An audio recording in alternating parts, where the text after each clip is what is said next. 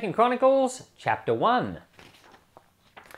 Now we're into a new book of the Bible, but if we were reading this 2,000 years ago or 2,200 years ago, just before Jesus was born, this would have been one book of the Bible. It would have been just the book of Chronicles. So even though we're changing to a new book now, we're really still in the same book. So let's read. Solomon the son of David was firmly established in his kingdom, and Yahweh his God was with him, and made him exceedingly great. Solomon spoke to all Israel, to the captains of thousands and of hundreds, to the judges, and to every prince in all Israel, the heads of the fathers' households.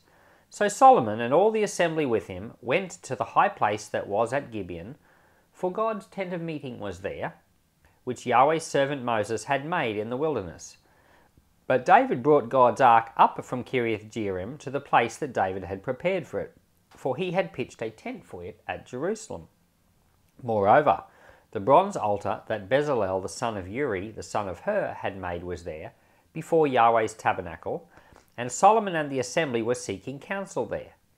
Solomon went up there to the bronze altar before Yahweh, which was at the tent of meeting, and offered 1,000 burnt offerings on it. That night God appeared to Solomon and said to him, "Ask for whatever you want me to give you." Solomon said to God, "You have shown great loving kindness to David my father, and have made me king in his place.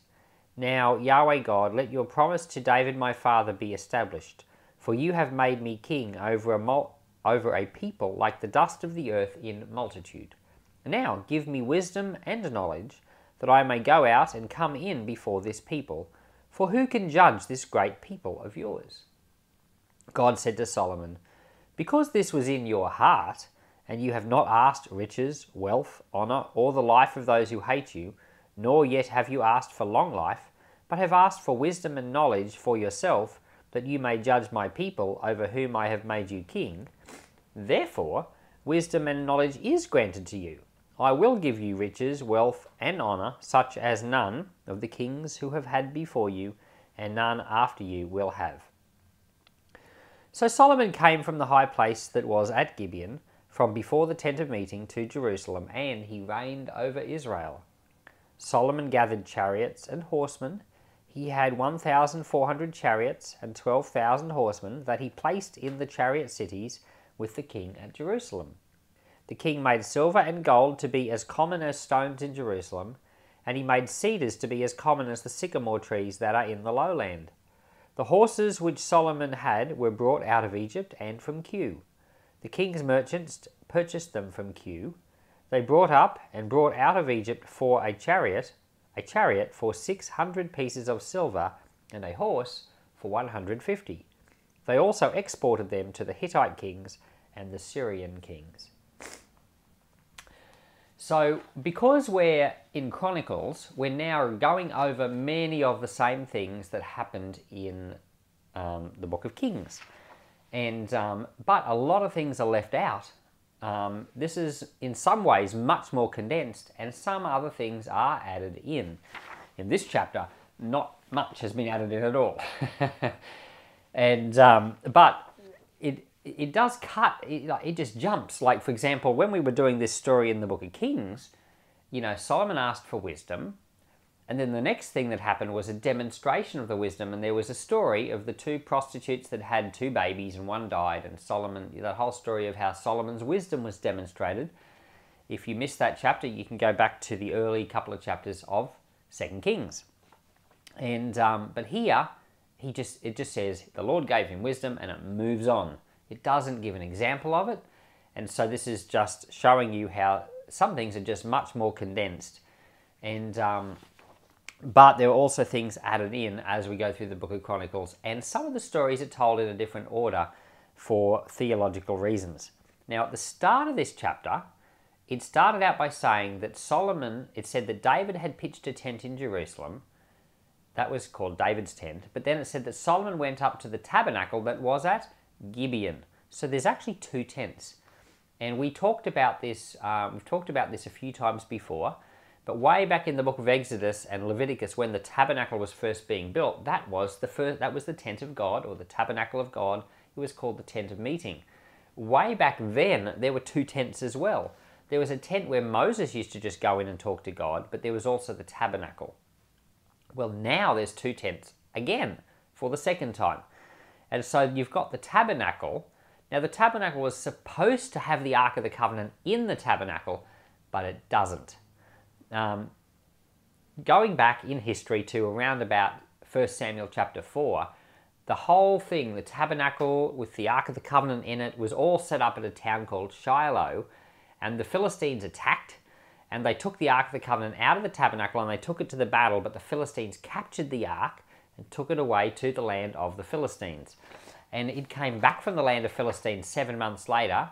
Then it lived in a region of Jerusalem for about 20 years, and eventually David brought it up to Jerusalem. But in the intervening period, the tabernacle where the ark used to live was moved to Gibeon, because the town where it was in Shiloh was completely destroyed by the Philistines. So now we've got this interesting situation where when David was bringing the Ark of the Covenant back to Jerusalem, which we covered in 1 Chronicles, he didn't take it to where the tabernacle was, which was in Gibeon. He took it to where he was, in Jerusalem. He wanted, and basically what he wanted was God's presence with him. And which is what you should want and what I should want. We should just want God's presence with us. So we get to this position now in history and in the Bible where there are two tents. Again, just like way back. And I remembered saying to you that one tent was the tent of law and one was the tent of grace. Way back in the book of Exodus and Leviticus. It was a picture that you could meet with God, you could have God's presence by grace and faith. And that's what Moses did. Moses used to go into the tent and just talk to God face to face. It was all grace. Well, it's the same thing here with David. David has this tent that he set up and he brought the ark to it. And David would go in and talk to God face to face, I guess, except David couldn't see God's face. But he would go into the presence of God and he would pray and worship and sing. But in this chapter, Solomon goes to the official place at Gibeon. And the reason he goes there is because he offers 1,000 sacrifices. So that's where the official sacrificial system used to take place. So Solomon isn't going to do that in Jerusalem because he's going to use the established method of offering sacrifices, which isn't there. It's at the other place. So the other place has no ark, but that's where the priests and everything are. So Solomon goes there, and it's after making such a big sacrifice that the Lord appears to him in a dream. Now, this isn't a random thing. You might say, oh, the Lord was so impressed by his 1,000 sacrifices, which he didn't personally offer either. The way that it's worded, it sounds like he personally offered the 1,000 sacrifices. But no, what would happen is you would bring the sacrifice, but the priest would do the sacrificing. So the priest does the physical act of making the sacrifice, but Solomon still made the sacrifices. And so we might think that, because he gave so much to God, he kind of like, God's response to him was kind of like purchased, you could say. Or, some people say, they talk about the prosperity gospel and they say, if you want to receive, you've got to give. And it's almost like a thing that doesn't have grace in it at all. But I've found in my life that there are times that I give where I don't seem to receive, and there are times I receive so much from the Lord without having given, and I know that it's all grace. It's all grace. The Lord wants us to walk with him and to be generous and to be giving, to make sacrifices like Solomon does. We're not doing it because we want to receive something, but we have faith. When we make this, we have faith knowing that our God just blesses us, and he can bless us whether we've given or not. And so I've always got this faith to say, Lord, bless me. I know I don't deserve it. Maybe I haven't even given a huge gift lately, but God doesn't need that. But there's other times you give a huge gift and you're not giving it so that you can get, or maybe you are, but you're giving it because you love the Lord and the Lord wants you to give it, or maybe this is an important need and it's on your heart, you want to help. So we give because we want to give, and we receive by faith through grace. And sure, you do sow and you do reap, and that's a spiritual reality, but I think it's more in life in general. If you're a generous person in general, the Lord's generous with you, but also a person of faith and grace. So anyway, Solomon doesn't give these gifts to the Lord so that he can get the Lord to say this to him. That's not what he does. Solomon gives these gifts to the Lord because, we've got to read between the lines a bit here, but he's just become the king of a whole new kingdom. And I think in his heart, he wanted to do what was the right thing by the Lord. He wanted to serve the Lord. And the Lord responds to the heart. And we find out that it was the heart later on in this passage. So God comes to him in a dream, and God says, ask me for whatever you want. And Solomon tells him wisdom and understanding. We get the full account of it back in 2 Kings. And Solomon asks him for wisdom and understanding, and I found that so fascinating, not what he asked for, but the fact that it all happened in a dream. And because in a dream, it's almost like your choices can be outside of your control. And what just comes out is, most of the time it seems, just naturally who you are. So dreams can be a revelation of what you're like. And so you can analyze, they talk about analyzing your dreams as a revelation of the type of person that you are, but it's also a revelation of God to you. And we'll talk more about dreams in some other chapter. Possibly when we get to the book of Job in chapter 35, we'll talk about dreams and visions because it's mentioned there. But dreams come from the Lord. Sometimes dreams are him speaking directly, like is in this case. Mostly dreams are symbolic and they need interpreting. But dreams are often also a revelation of the type of person that you are. And so what's interesting here is that God speaks directly to Solomon, but Solomon's response to God is almost like a revelation of what he just naturally wants. So I remember when we were discussing this story when I was a child, and my dad said to me, he said, what would you ask God for if you could ask for anything? And I said, wisdom.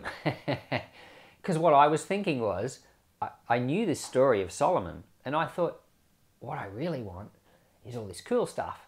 But I know if I ask for wisdom, I'll get the cool stuff. So I was thinking that asking for wisdom is the right thing to do so that you can get what you want, but God can get what, it's kind of like you think you're tricking God. She's like, I really want, to be wealthy and to be well off and to be healthy and to have fun. I want to be happy. So I'll say wisdom and understanding, so God will give me all the things I want. Well, if you do that, it won't work because God knows what's in your heart. And in this chapter, God says to Solomon, he says, because this was in your heart, I will give this to you and all those other things. So it turns out that what Solomon really wanted, he actually wanted wisdom and understanding. That's what he wanted from God. He wasn't thinking, what's the right thing to say to God? No, he actually asked for what he knew he needed. And the reason he knew he needed it was because he'd just become the king and he wanted to do a good job ruling over these people. And he said, I'm just a child. We get that from 2 Kings account. He says, Lord, he's basically saying, Lord, help me. I want to do a good job with looking after your people. I need to understand how to do it. Give me wisdom. And the Lord said, man, I like your heart. Here, have that and have all this other stuff as well. So you can't trick the Lord with an answer like, give me wisdom so that you can get other things.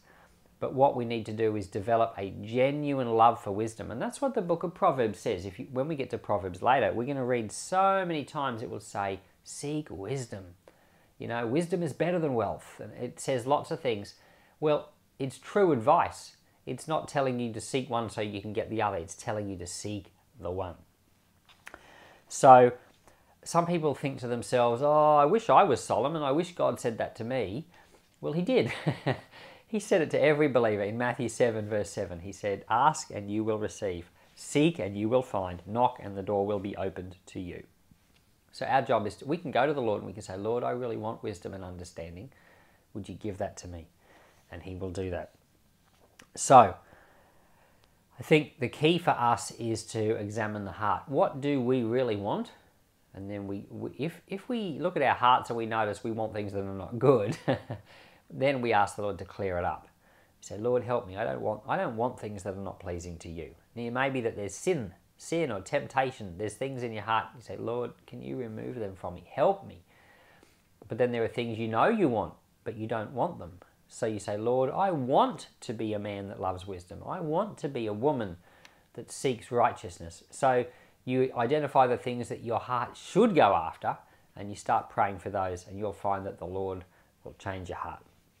Heavenly Father, thank you for 2 Chronicles 1, and we ask you to bless its words and its truth to our hearts. Lord, let our hearts seek after you and be full of a love for the Saviour. In Jesus' name, amen.